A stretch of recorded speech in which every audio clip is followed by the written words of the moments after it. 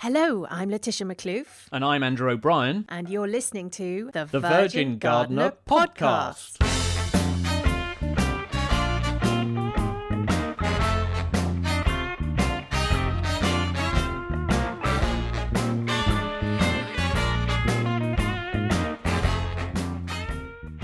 Hello and welcome to episode 4 of the Virgin Gardener Podcast, the podcast for people who love gardens and plants. Yes, no matter how big or small your garden, you've come to the right place, so pour yourself a cuppa, sit back and enjoy the show. And today we have decided to get really specific and delve deep into the utter loveliness of one of our favourite plants, the pelargonium. Andrew, can you kick this one off and tell us what you love about these plants? Yeah, of course. I think for most people, it's definitely the flowers that they love, and there's such a fantastic variety of shapes and colours. But to be honest, for me, it's two things. Firstly, the scent, and I don't mean the scent of the flowers, but of the stems and the leaves, which, like a lot of herb plants, they're kind of full of these volatile oil compounds that really get mobilised in warm weather and produce such a characteristic smell. I don't really mean just the scented leaf varieties, which are obviously really well known, and I know you love, don't you? And I love those too, but I've got a childhood memory of the zonal pelargoniums, which we had at home, and we used to call those wrongly geraniums. And their leaves have a kind of really musky, astringent smell, which I didn't like when I was a child, but now I really love. Yeah, it's a bit like tomato. I always thought they smelled a bit like bad breath when I was a child. Oh, crumbs. I wouldn't mind if my bad breath smelled like that. I know, but I've kind of become accustomed to them, and now they smell wonderful to me. But I do remember distinctly as a child thinking, yuck. Isn't it strange? Yes. And I had the same with tomato foliage, tomato plant foliage as well, and I love that now as well. Which is weird, just isn't it? It's divine. like that bitter taste. But that takes me completely back to my sort of childhood in North London, so that's really evocative for me. And then the other thing is that they kind of completely make you feel like a gardening god, because you can snap a bit off, which is the kind of thing, as people will know by now, I do quite regularly, and shove it straight into the soil, and it grows a new plant without you having to kind of worry about it. Amazing, aren't they wonderful? I'm sorry, I'm geeking out completely here, but pelargoniums are one of my gardening geek out areas, I'm afraid. Anyway, what about you? Well, I think it's safe to say that the pelargonium was my gateway drug into perennials. Is it okay to say that? Oh, yeah. I think so. I was living in a flat and I just had a balcony and very little plant know-how. And I remember that first year of kind of experimentation. And by that, I mean basically watching plants die one after the other. But basically, pretty much the only thing left standing were my collection of scented leaf pelargoniums. And they were actually, I remember they were sent to me in a box by none other than Fibrex Nurseries. So there you go. Ah, Fibrex. Now, Fibrex, they've won countless gold medals at Chelsea and awards aplenty at flower shows across the country for their show-stopping displays, not only of pelargoniums, which they have the national collection of, but also of ferns and of ivies too. And when I say countless, I kind of mean that exactly, because I've asked them before, what precisely is your medal tally? And no one on the nursery can actually remember. Anyway, we are so thrilled today to have with us the Princess of Pellies herself, Heather Godard-Key. Heather's a passionate plants woman coming from a nursery background herself near me in Kent before marrying into, shall we call it the Fibrex dynasty? Does that have a good ring to it? Yeah, I like that. Yeah? That sounds good. Okay, that's good. Now then, Heather, before we get going, I seem to remember hearing a rumour that you met your husband Richard after nicking a bit of moss off his stand at a flower show. Can you clear that one up for us? Yes, I didn't nick it, I borrowed it. There you go. and I have to say, I did think that it belonged to somebody else. So it was just a massive misunderstanding. Yeah.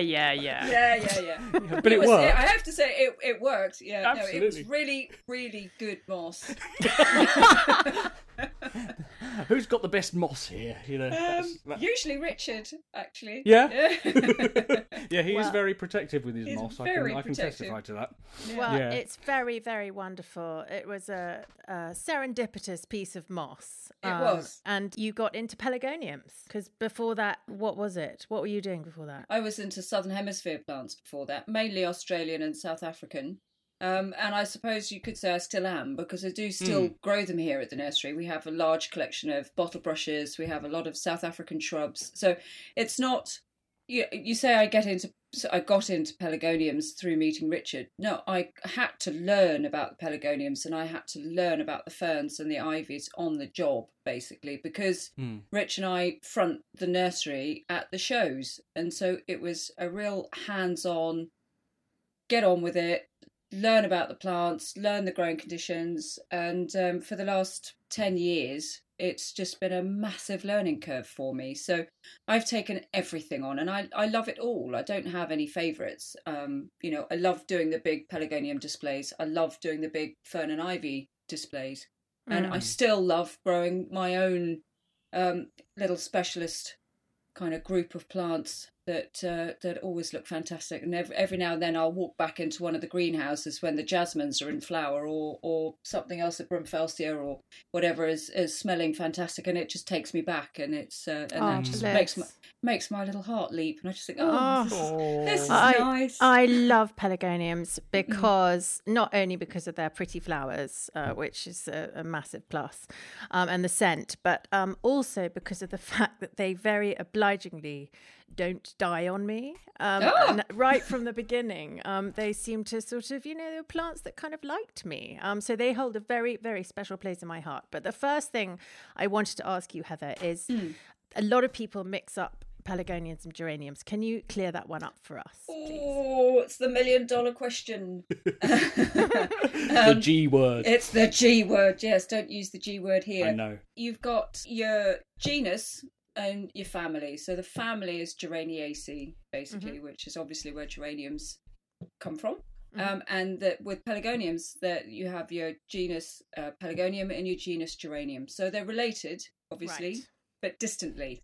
So geranium is your crane's bill, and that's a native herbaceous perennial that's native to the northern hemisphere.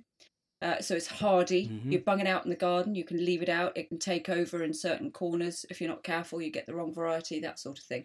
Pelargonium is, as I say, related, but it's native to the southern hemisphere, and it's tender because of that.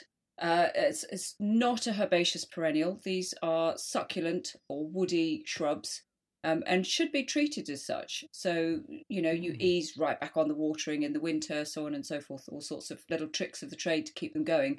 But the thing is that they're sufficiently different ecologically, if you like. They've evolved over the years. You can't hybridize between the two, and that's always... That is always a key thing when you're sort of separating genuses. So they're most definitely two different things. And so when people start trying to attribute geranium as the common name for pelargoniums, it's so wrong. Yeah, it does make you angry, doesn't it? It just confuses the issue so much. It winds me up just a little bit, not least because, of course, people go to garden centres or nurseries or what have you, ask the question, I would like some geraniums for my garden. It opens up a minefield. Are you talking about geranium or pelargonium?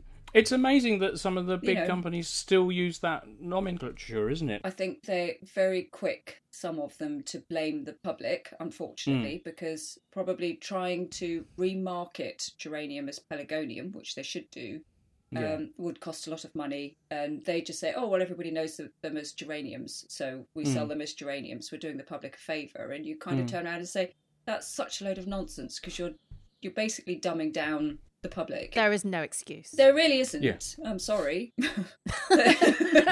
People just need to stop it. Yes, stop it now. They're pelargoniums. Exactly. And if you can't say pelargonium, then just call them pellies. And people know what you're talking about. That's what we do. That's what we do. So within the right environment, Heather, pelargoniums can be quite rugged and tough old things. And how is it that we can best replicate those conditions in the UK where they'll be happy and flourish? So how do you best replicate South Africa in the UK? That's basically what we're asking, yeah. That's what you're asking. So you have to think of the soil, first of all, that they grow in. So which is generally, it's a pretty poor loam-based medium that's very open, it's very free draining. Okay. So they want to be quite dry. So that's the first thing. Water management is key to their survival. Right. they need really good light. So trying to overwinter them in a garage, for instance, or a basement or something along those lines, it's if you manage to get them through without decent natural daylight, then you're very lucky. Even over winter, so they need that good light, yeah. They need good light in the winter. Right. More than so anything. when you say a basement or a garage, you mean a basement or a garage with good light? No, I'm saying if you grow them in a basement or a garage without good light, the chances are they'll die. They don't like a sort of dark and dingy kind of environment. They need really good natural daylight. So, and of course in England, we generally in the winter don't have great natural daylight. So it's often cloudy, it's grim. It can be grim. Mm-hmm. So you've got to give them the best that you possibly can in that respect. And then ventilation also. They need good airflow. So I'm not saying necessarily you have to keep the windows and doors wide open to let the air in, because that can often, if it's a damp day, be even worse. Right. But you have to make sure that they have good airflow around them. And if they're in a cool environment, let's put it that way, if they're not really being kept warm and cosy, then one of the tricks that we have back at the nursery, because we're obviously growing in large greenhouses and they cost a fortune to heat, so we can only go to a certain temperature, and then above that we're just like, they have to survive. So one of the best things that you can do is actually strip off a lot of the leaves, and that bears the stems, bearing in mind the stems are quite succulent. You're not watering them anyway because it's winter, so they don't need the leaves. They're not growing. That's why you do it. Yeah. That is such a good tip. It feels so cruel doing it, doesn't it? I know, but you have to tell yourself that you're saving its life. Right. It might feel cruel. Because I've seen pictures of you doing it, and it's just like, oh, I know. There's 2 sticks left.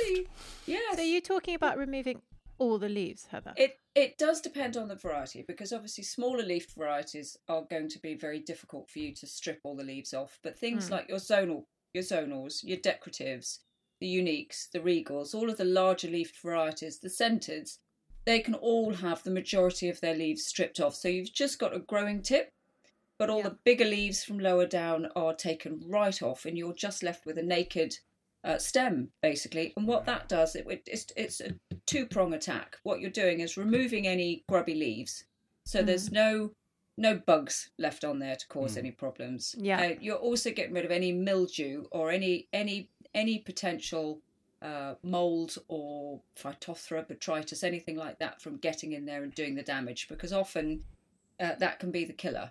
If you get some kind of infection like that, it will get into the stem, and it'll start black stemming and dying back and so on. And so that's it. You might as well throw it out then. Oh yeah. So you strip all the leaves off. That then, as I say, it bears the stems, and it's basically allowing the airflow around those stems, and it just makes the most enormous difference. It really does. Gosh, that's such a great tip. I mean, the thing about, and particularly the centered leaf pelargoniums, what I love about them is that you can keep them indoors throughout the year, as well as out, obviously. And so they're a really great option, aren't they, for people with no outside space? Fantastic. So if you want them specifically as a house plant, or either scented leaves or other types of pelargonium, can you tell us, in a normal house, no greenhouse or anything like that, how's it best to look after them in terms of sight and heat and all that kind of stuff? Okay, so although it's very tempting in kitchens to have a smelly pelly, which is my term of endearment for them, to have your scented pelargonium in the kitchen with you, because you might be wanting to use them in cooking or whatever. It's better not, because kitchens, a bit like bathrooms, you've got a lot of moisture about. They tend to have quite high humidity, and pelargoniums don't like that. Right. So avoid the kitchen. But if they're going into a sitting room, a living room, a porch, anything along those lines, absolutely fine. Just have them close to the window or on the windowsill, again, where they're getting really good sort of natural daylight, not necessarily direct sunlight, but good natural daylight. That's really key. And beyond that, then it's just, keep them tidy and keep them well fed. Okay, so what do you feed them with? Tomato feed. There isn't such thing as a pelargonium feed. It doesn't have to be anything specific. They just need a tomato feed, so Tomarite, anything like that you can get over the counter is absolutely fine. Oh, right. The only time you would use a different kind of feed is their first feed of the season. They need a nice general purpose, a well-balanced feed just to give them a little bit of everything to kickstart them into growing. Mm. And generally speaking, a plant isn't going to use a tomato feed properly until it's actually growing strongly. It won't know what to do with it. Do you have to wait for the flowers? No, just wait for there to be some nice fresh young growth, and as soon as you've got some decent leaves coming back on it, then you can switch to the tomato feed. Oh, brilliant. Okay, that's inside, but how about outside? We kind of used to see a lot of zonal pelargoniums used as bedding plants, didn't we? Which is a great way to fill gaps in the border in the summer with glorious colour. But Letitia's a bit mean about zonals, so can you kind of set her straight and let her know your winning must-have bedding pelargoniums? Oh, wow. Bedding itself is, I don't know, it's a bit of a sticky wicket at the moment. It's not exactly massively fashionable, I don't think.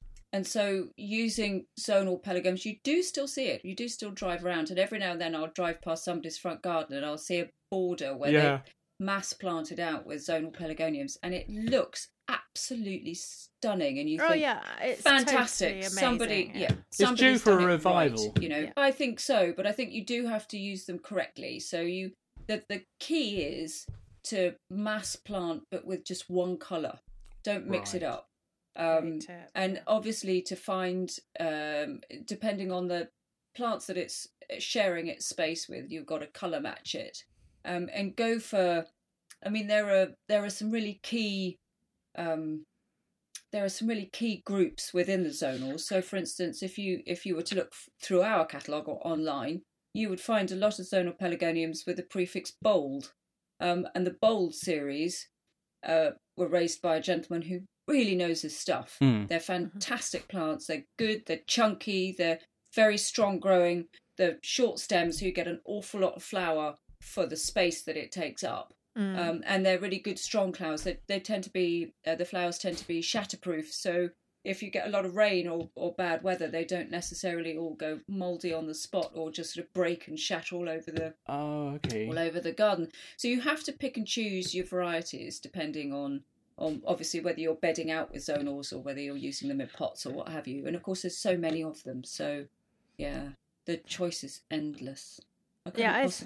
I think maybe a better way to describe bedding nowadays is just infill. No, but absolutely infill, gap fillers. And you don't just have to use zonals for that. You can do it with the decoratives, the uniques, and with the scented varieties.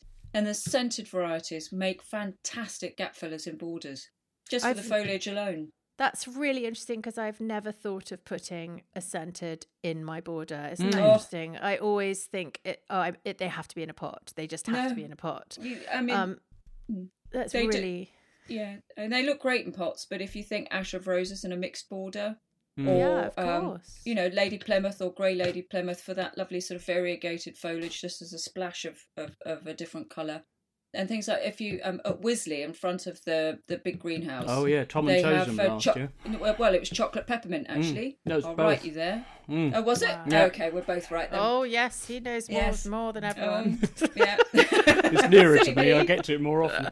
That's true. I only go once a year, but it's and it's really effective. So you can do it. You can do it with a scented, and of course, then you've got the added sort of the benefit of the fragrance again from the foliage. So amazing. But can I ask you about your containerized pelargoniums and what sort of potting compost you use? Because do you have a magic formula? And can we please have it? Okay, then, as it's you.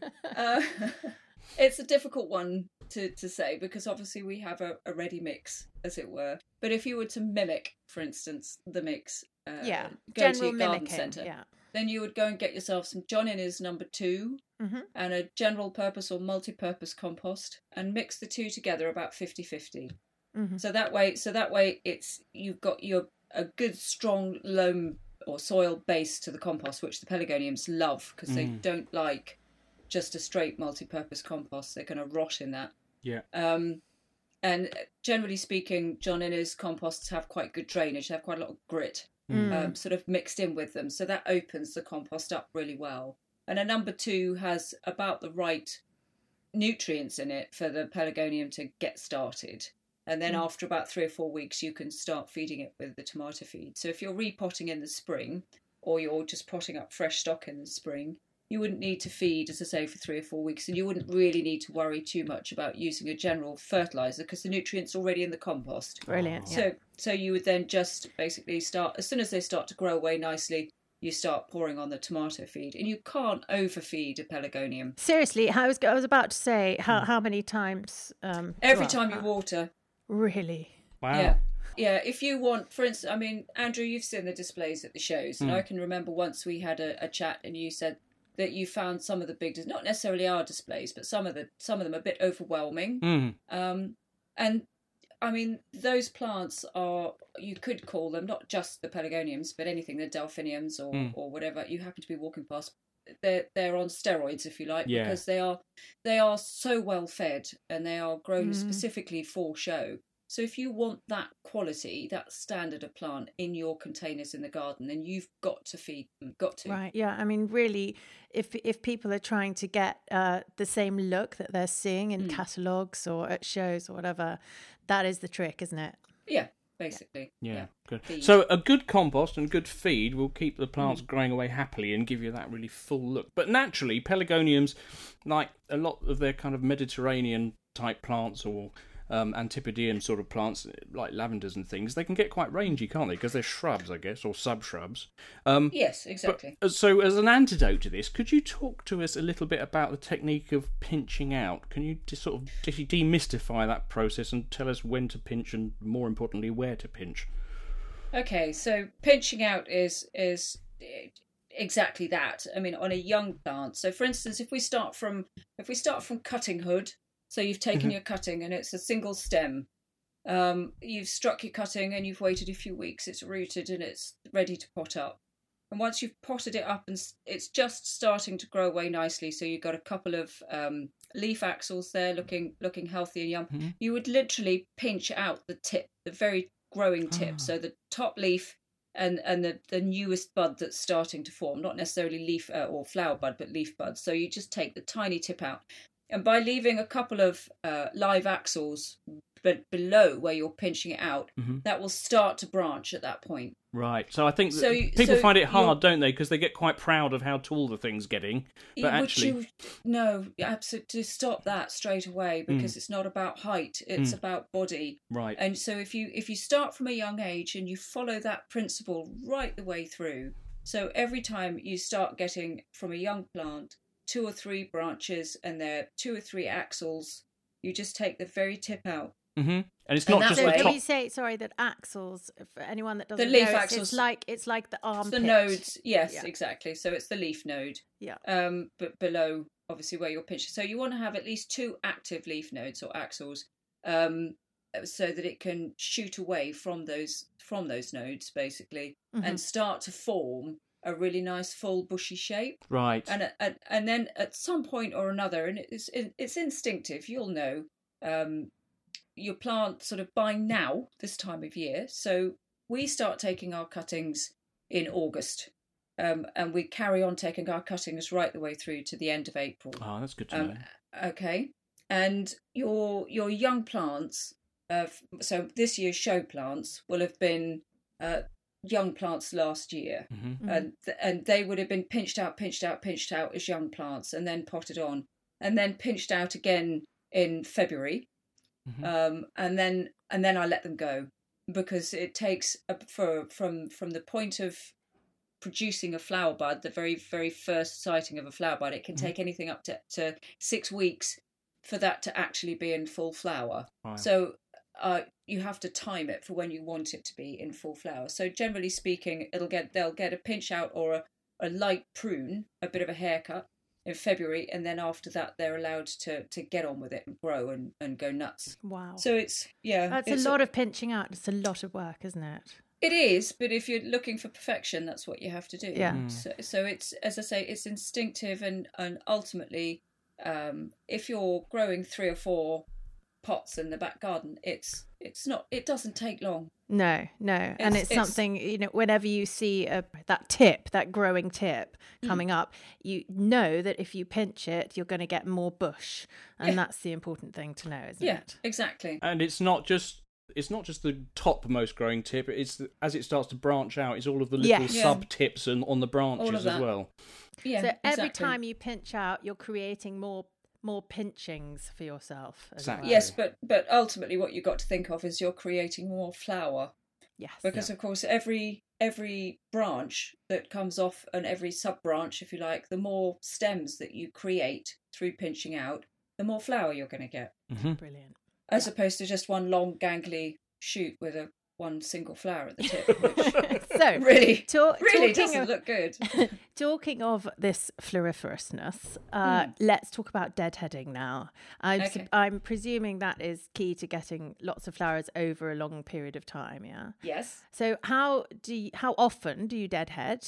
And for the general public, for people like me, lazy people, how lax can we get away with being on that score if we want lots of flowers? Okay, so the thing to remember is that pelargoniums love to flower. And if you take off the untidy ones, it's going to grow a bit, put another flower head out as quickly as it possibly can. Mm-hmm. But if you leave those old flower heads on, it slows the plant down. It's quite surprising. So we tend to deadhead, certainly through the show season, we're deadheading every week. And we go through the whole nursery and take all the old flower heads off. And that's, bearing in mind you've got the collection, which is huge. That has to be done every week. All the show plants have to be done every week. And the sales house and everything, just to tidy that up, we have to do that every week. So it's a lot of deadheading for us. Yeah. If you're doing it in your back garden, and as I say, you've got half a dozen pots and what have you, again, it doesn't take long. And if you keep on top of it, you're talking minutes. You just literally go out, and you don't have to use scissors or secateurs. You can if you like, but if you get to know the plant, the best way to do it is to simply pinch the bottom of the flower stem between your fingers and just snap it off, and it will break at a natural point. And that way you just literally go and give them a quick ruffle. If some of the heads are looking untidy and you really feel that there isn't much, because with a pelargonium flower head, you've obviously got the flowers that are open. Some of the flowers will be over, but you'll often, if you look underneath, have a lot more flowers still to come. Yeah. So if you just tap it and some of the old flowers just drop off, you can often just leave it.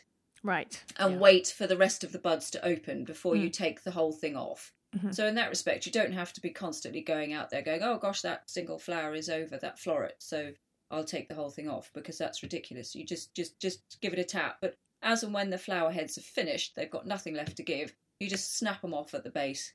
Yeah. And the plant will put out loads more flowers in a blink. I think it is. It's a sort of quite an intuitive thing after a while. You just sort of go out there, 5 minutes, glass of wine, one hand. Exactly. Just go around, say, hello, how are you? Yeah.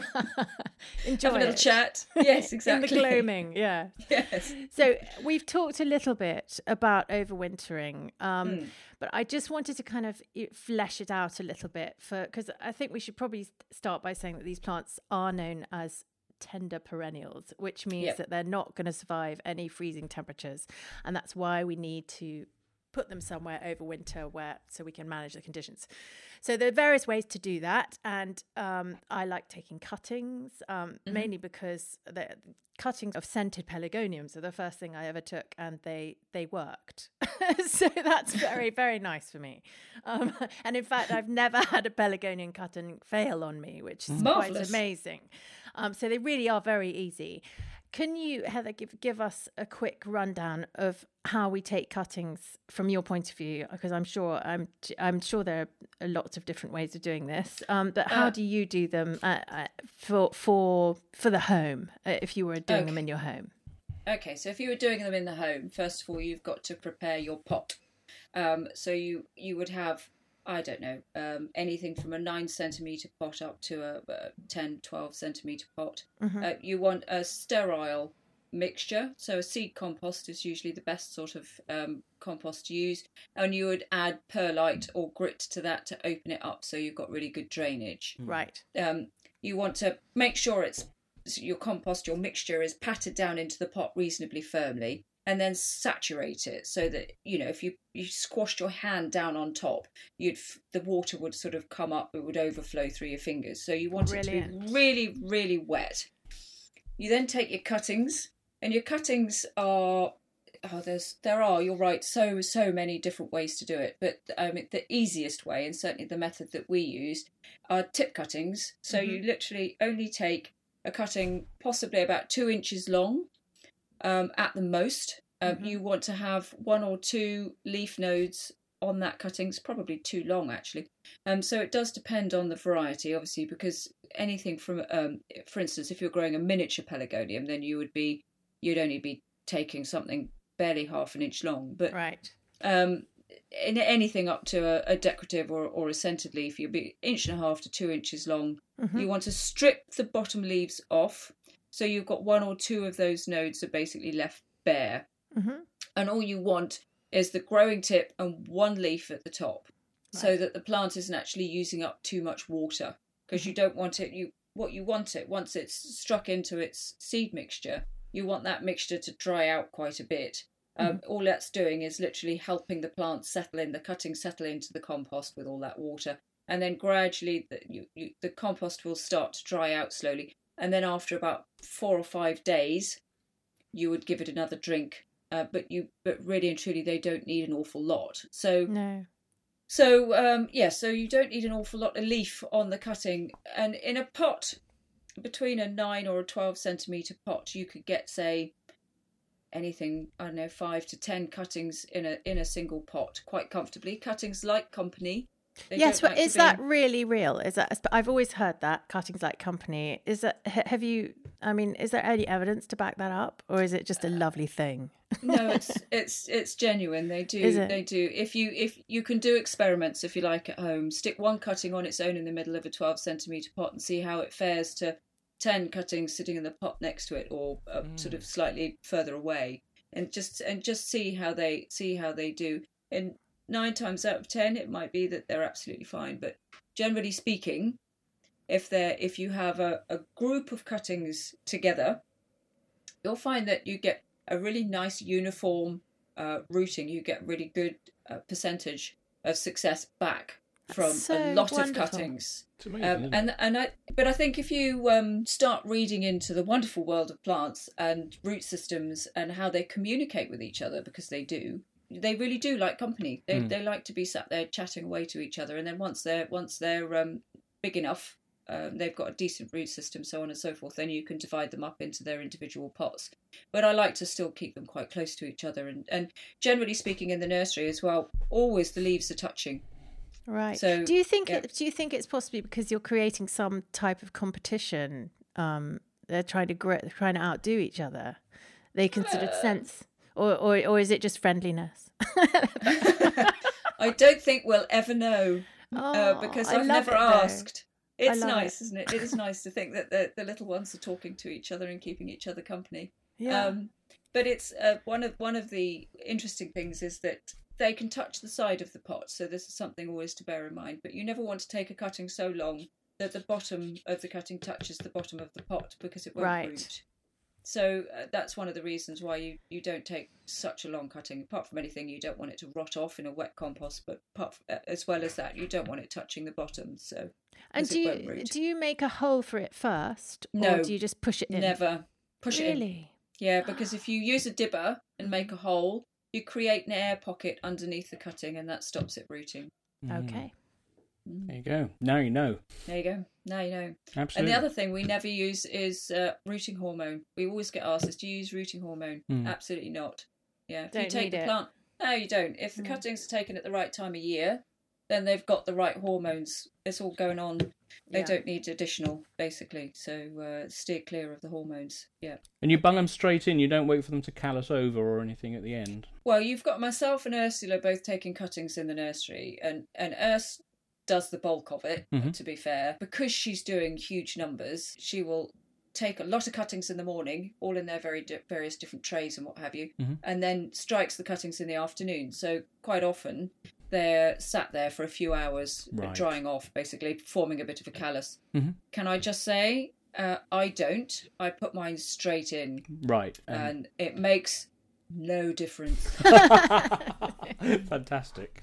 So, again, but I mean, other people, I've known people shove cuttings in glasses of water. They've rooted. I've seen people peel the leaves off stems and suspend them in water, just a leaf by itself. Wow. And that has produced roots. Oh, so there are so many different methods. See, they're wonder taking plants. cuttings. Absolute wonder plants, these things. Well, they're just incredibly easy. I know. Which is lovely. No, but don't obliging. Exactly. They make you feel good because they're so easy, and then you don't have to give it away. Well, I think I have probably given quite a lot away tonight, actually, but never mind. Well, okay. Shh. No one's listening. We've only got 3 listeners. Anyway, so this is this is great. If you haven't got lots of space, or if you want loads of new plants, cuttings are great. Although I suppose with a space thing, you've got to pop the cuttings on, haven't you? But what about if you're just leaving your pelargoniums in their pots over winter? What sort of time frame would you look at for bringing them into the house? Okay, so really you want to be thinking September. You want to start you want to start preparing them for the winter. So come September, although they're probably still looking fantastic, they're still in full bloom and so on and so forth, you want to end the season, if you like, with a general purpose feed. Right. So that's not the tomato feed, that's like... It's not, no. So, I mean, unless you're bringing them into a heated conservatory and you want them to carry on feeding right the way through the winter, which is fine, you can do that. Okay. They don't have to have a break. They're quite happy just to carry on going. Oh, right. In which case... you just carry on feeding them tomato feed and they carry on flowering and everybody's happy. But if they're going somewhere cold, or for whatever reason you're having to prepare them for winter, then you finish off the season with, as I say, a general purpose feed that gives them a little bit of something just to keep them going through the winter. It stops them from flowering, which is then when you would take your cuttings. Right. So as soon as they start producing shoots that don't have flower buds on, that will be your cutting material. Ah, okay. I see. But, so that's really interesting what you say about a heated conservatory. So if you've got, say you haven't got a heated conservatory, but you've got a windowsill with really good light and maybe a radiator or something close by, could you conceivably keep that going all through the winter? Absolutely. Ah, very interesting. Yeah. Right. So they like it dry, so the fact that it's in a house with central heating or a radiator or something along those lines is not going to be an issue. Right. Where some plants struggle, obviously, with a dry environment. Absolutely. Pelargoniums generally don't. They're quite happy. And if we go back to that sort of dry environment, good natural daylight, so on and so forth, keep them fed with the tomato feed, they will just carry on flowering. It's an ideal plant, isn't it, for winter? But the best ones for winter colour, if you're wanting just to grow them on windowsills, are the dwarfs and the miniatures, because of course they don't get very big. Yes. So they don't outgrow the windowsill. They just sit there and just flower and never get very big. They're purpose built for it. Yeah. Really. Perfect. So but the key is to feed. Feed. Yeah. Yeah. Okay. Yeah. And they won't get exhausted and give up the ghost. That's amazing. Providing you keep feeding them, then there's no reason for them to be exhausted. They just carry on going. Yeah, absolutely amazing. Okay, so in terms of overwintering, we had a bit of a chat on Twitter about this, and a few people have mentioned hanging them up, shaking the soil off them and hanging them upside down in a dormant state. Have you ever done that? Is that a good We haven't. Well, let's put it this way. This generation hasn't. Right. I think my mother-in-law back in, let's just say a very long time ago, she did. And it works to a degree, but it's a bit extreme. And it's not entirely necessary, I think, in this day and age, because we don't get the winters that we used to get. And I think people have, we've learned now that actually you can leave them in the compost, just ease right back on the watering, strip the leaves off, do what I was saying earlier. Yeah. And that's perhaps a less extreme way of doing the same thing, because they're still drying out. Yeah. But you're not being really brutal to the root system. So they get over it much more quickly in the spring. If you're knocking all the soil off, stripping them off, wrapping them in newspaper, hanging them upside down in the loft, it's going to take you a long time to get that plant back into any kind of showable condition. Let's put it that way. Yeah. So I think perhaps be a little bit kinder. Yes. Yeah, that makes sense. Right, Heather, there's one thing we need to talk about. I've seen you at Chelsea doing the famous white fly clap. So... Let's talk about... No, you haven't. You haven't. I have. I've even done it myself. So let's talk about pests and diseases. What are your enemies, and what methods do you use to keep them at bay? Well, the white fly clap is a very traditional method. But can you do it for us now? There you go. That's it. That's terrifying. Yeah, I know. You didn't seem to hop at the same time, though. I'm going. I don't know about the white fly. I'm leaving. Yeah, the white fly, they leave in droves. Not that we have that many, but they, yes. So pests and diseases, the two things really, from the point of view of, well, I suppose there are three actually, and they're fairly common. White fly is an obvious one. You can't grow pelargoniums really and not expect to get whitefly at some point or another. But generally speaking, now I think on the market you don't find very many insecticides anymore because they're slowly all being removed. But what we do have are invigorators, which support the plant's immune system and are more about the plant being able to defend itself. Right. And SB invigorator is fantastic. Sorry, what was that? Say that again. So SB invigorator. It is exactly that. It gives the plant a little bit of extra for its immune system. So hence being an invigorator. It also has the magical ingredient of ammonia. I think it's ammonia or urea, one or the other. If that's the same thing, I'm not sure. Yes, urea. And whitefly hate it, which is perfect. You've got a bit of soap in there as well. So the combination of all of these factors basically means that whitefly just keep a wide berth of pelargoniums when they're sprayed with SB. So and it seems to get rid of all stages of the insect's life cycle. So that is absolutely fantastic stuff. You can't go wrong with SB. Yeah. It's good for spider mite as well, which you can, because you're growing pelargoniums in a very dry environment. You can sometimes find that, if it's in a hot, dry conservatory, you're going to get spider mite, unfortunately. It happens. And SB Invigorator is very good for that as well. The only thing that SB Invigorator doesn't seem to do anything for is green fly, which you will, I think, sometimes get if you've got very, very soft young growth. You will find that there's green fly about, and SB doesn't do for that. And unfortunately for that, we have to use... we do have to spray for that. Otherwise, as opposed to the whitefly clap, we have the green fly squish. So you just... Yeah, I was going to say, for a small number of plants, you can just go out and be vigilant and squish them. Precisely. Just remove I think that's one of the advantages of pinching out and deadheading, is that you're in regular contact with your plants. Precisely. So, yes. Keeping an eye on them.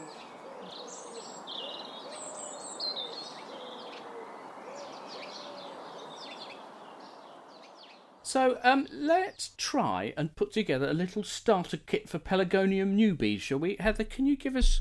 This is going to be difficult. Can you give us your 3 favourite plants for a novice to try out? Oh, no.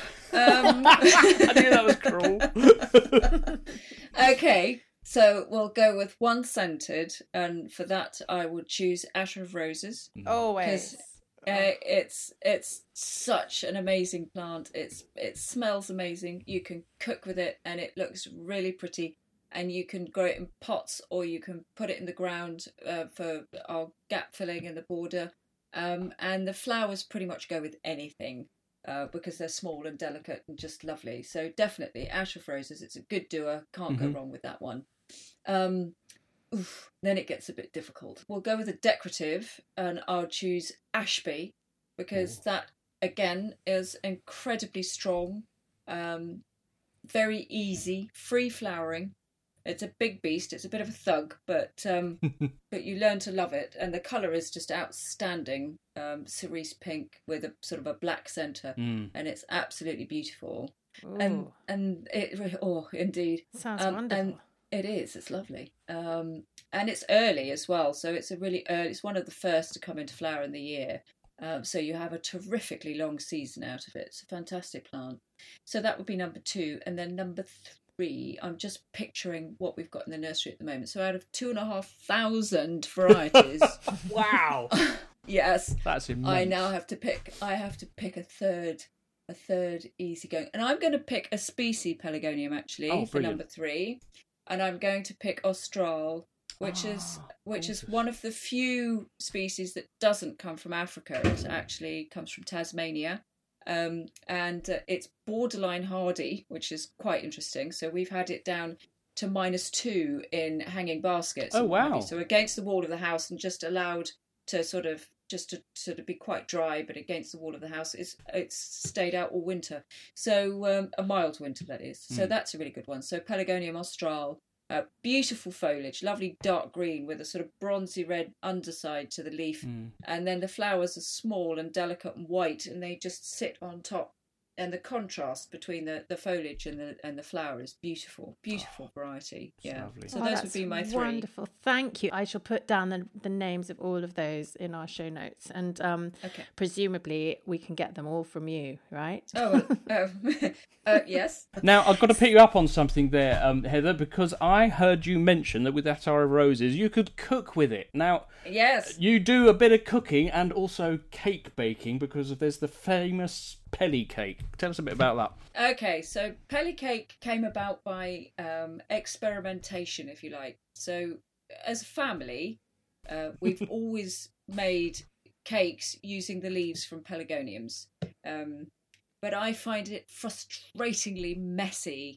So I experimented. We bought a little still and I experimented distilling just some different varieties of pelargoniums to just try out different lemons, different rose flavours, the peppermints and so on and so forth to see what we could do with it. And I made a pelargonium cake. Is if you happen to be lucky enough to have your own still and distill the right variety and get the right oil, which is more complicated than it sounds because you have to pick the leaves, believe it or not, at the right time of day. Otherwise, the flavour changes. Yes. So we used Radula, which is a rose-flavoured pelargonium, but it tends to be quite citrusy in the morning and rose-flavoured in the afternoon. And the longer you leave it, it's really peculiar. But the longer you leave it, the flavour changes during the course of the day. So I have to pick them later on in the afternoon and then distill them. And then that oil will be used, just a few drops of that oil will flavour just a regular Victoria sponge. Oh, it's delicious. But then it is just, there's nothing regular about it. It's absolutely to die for. Are you selling this oil? Sadly, we can't produce enough to make it commercial. But what I do is make the cake and just hand out slices to people should they come and ask. And one day, I hope it's in the plans to go sort of a bit more commercial. But we've got to perfect growing large numbers of these things and actually harvesting it. That's the thing that takes the time. It sounds a bit like something one might want to dab behind one's ears or on one's wrist as well. Well, why not? I mean, pelargoniums are used in the cosmetics industry, and there's such an enormous such an enormous number of flavours, and fragrances within the family. Because I mean, the thing about one of the questions I always love to ask when I'm giving a lecture is, what makes a lemon smell like a lemon? And you usually end up with a room of people who are so stunned with the question they don't quite know where to come back from that. And so you go on to explain, well, it's all to do with the volatile chemicals that are either in the leaf, the fruit, or the flower. And in pelargonium's case, rather than just having 2 or 3 different volatile chemicals, making a, sort of the combination of which will make up a lemon, a lavender, a rose, or a rosemary, or a peppermint, or spearmint, or whatever. Pelargoniums have over 120 volatile chemicals. Wow. In the leaves, and it's the combination of those chemicals that give it this massively wide variety of flavours. And of course, that's not just great for eating. That if people had a bit more imagination in the cosmetics industry, dare I say it, they've got this huge expanse of different flavours that they could start mixing up and making beautiful fragrances and hand soaps and so on and so forth out of. But they seem to stick to good old graviolins all the time. So, and then call it geraniums and to and then call it geranium. So I have no sympathy, none whatsoever. Well, you've just got to pioneer your own scent factory. There's another job for you. Yes, exactly. On day 8, I will do that. Day 9, maybe, of the week. Yes. So, do you mind? I hope you don't mind. We've got a few questions for you from our listeners. Good. So the first one is from somebody called Robin. She's one of my newsletter subscribers, and she says, if you could choose one pelargonium as a houseplant, what could it be? It would have to be, again, a scented leaf, and it would be... there's a group which are all quite similar, but I'll go with Fragrance. It's got a lovely fresh fragrance to it, but it has a wonderful habit because it cascades ever so gently. It doesn't get massively tall, so it's perfect for tabletop, either in a sitting room or in a porch or something along those lines. Or by a bed. Or even by a bed. Again, bearing in mind you've got to have decent light, but it's got the prettiest delicate foliage and pretty little sprays of white flowers. It's very pretty, and it's very delicate in its habit and its shape, and it's just delightful, and it's just like natural air freshener. It smells gorgeous. Oh, it's lovely. We've got another question here. This one's from Chris, who's another one of Letitia's newsletter friends. He wants to know what he's doing wrong overwintering his scented pellies. He says he cuts them back and they always display enticing new growth in the spring, and then he waters them and puts them out, at which point they start to rot off before they regrow. What could he be doing wrong, do you think? I would say, first of all, how hard is he cutting them back if he's cutting them back in the autumn, really, so the normal course of events would be you take about a third off in the autumn, strip the leaves, keep it dry, and frost-free, obviously, a little bit warmer if you can. And then in the spring, you want to repot.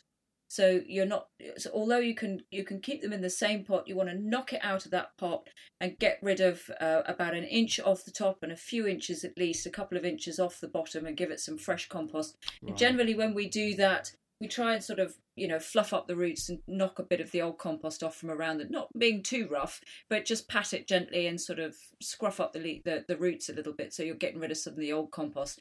Put some fresh compost back in the pot and resettle the plant back in that with some fresh top dressing, and then give it a couple of weeks. Give it so you water it in.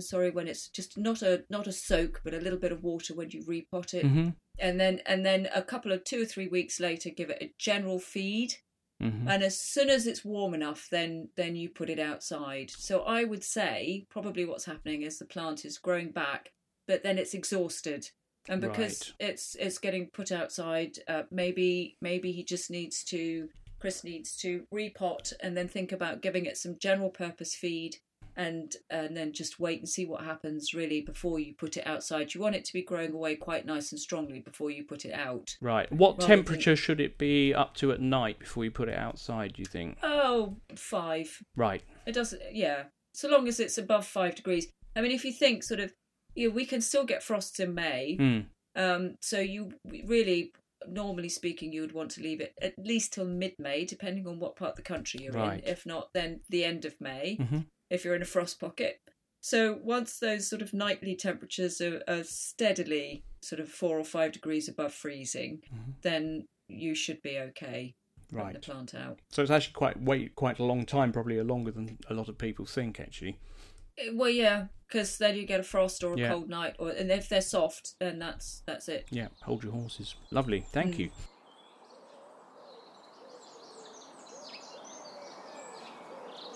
Oh, absolutely amazing, Heather. Thank you so much. I feel completely as if you've taken a jug and filled me up with lots of new knowledge and tips. It's amazing. So much tippage, which is exactly what we're about. And you've basically spilled all the pelargonium beans for us. Well, we want everybody to grow beautiful pelargoniums. Yeah. So, it's so inspiring. So where can we find you online? It's www.fibrix.co.uk. Brilliant. I'm on Twitter as Fibrix Nurseries and Instagram as Fibrix Nurseries. It's It's all Fibrex.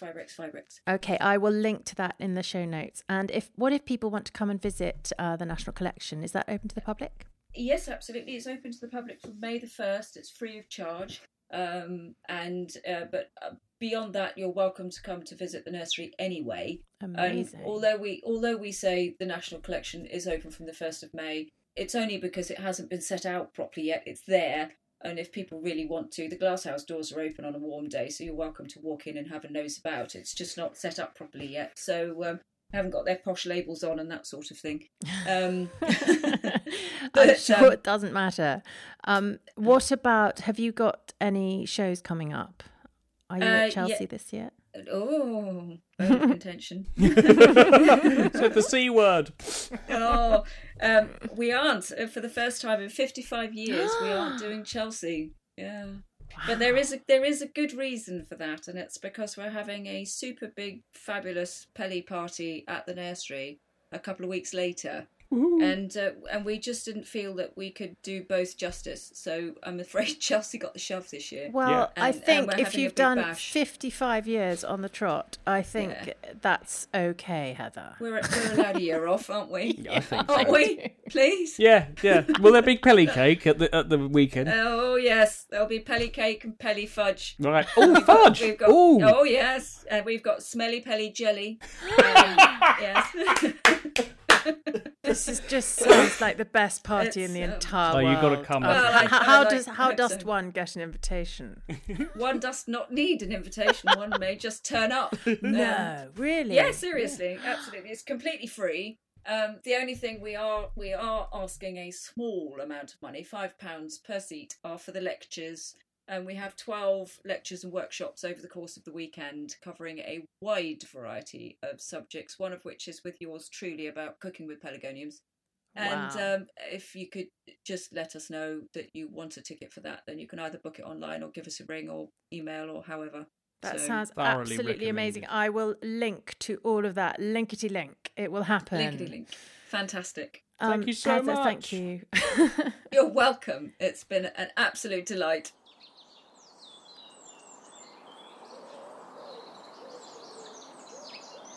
And that's it for us for this information-packed episode of the Virgin Gardener podcast. Thank you so much, Heather, for joining us and for giving us such a wealth of detail about the wonderful world of pelargoniums. Yes, and don't forget to check the show notes on Letitia's website for details of any specific pelargoniums we've mentioned today, along with how and where you can find Fibrex and the National Collection.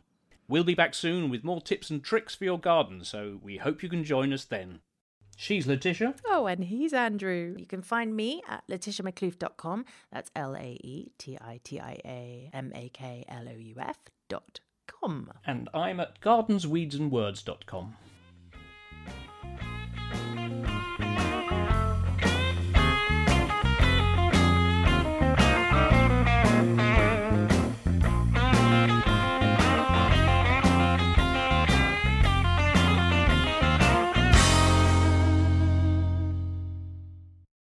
If you have enjoyed listening to this episode of the Virgin Gardener podcast, then what would be really useful and really helpful is if you went to wherever you get your podcast from and put a 5-star review on, which basically says that Andrew and Letitia are marvellous. Their choice of guests is sensational. And what we really want is more and more and more of this. We want so much of this podcast that we want to bathe in it as if it was slightly warmed ass's milk. So there you go, the Virgin Gardener podcast, something for everybody, whether you be gardener or baby fancier. I love it.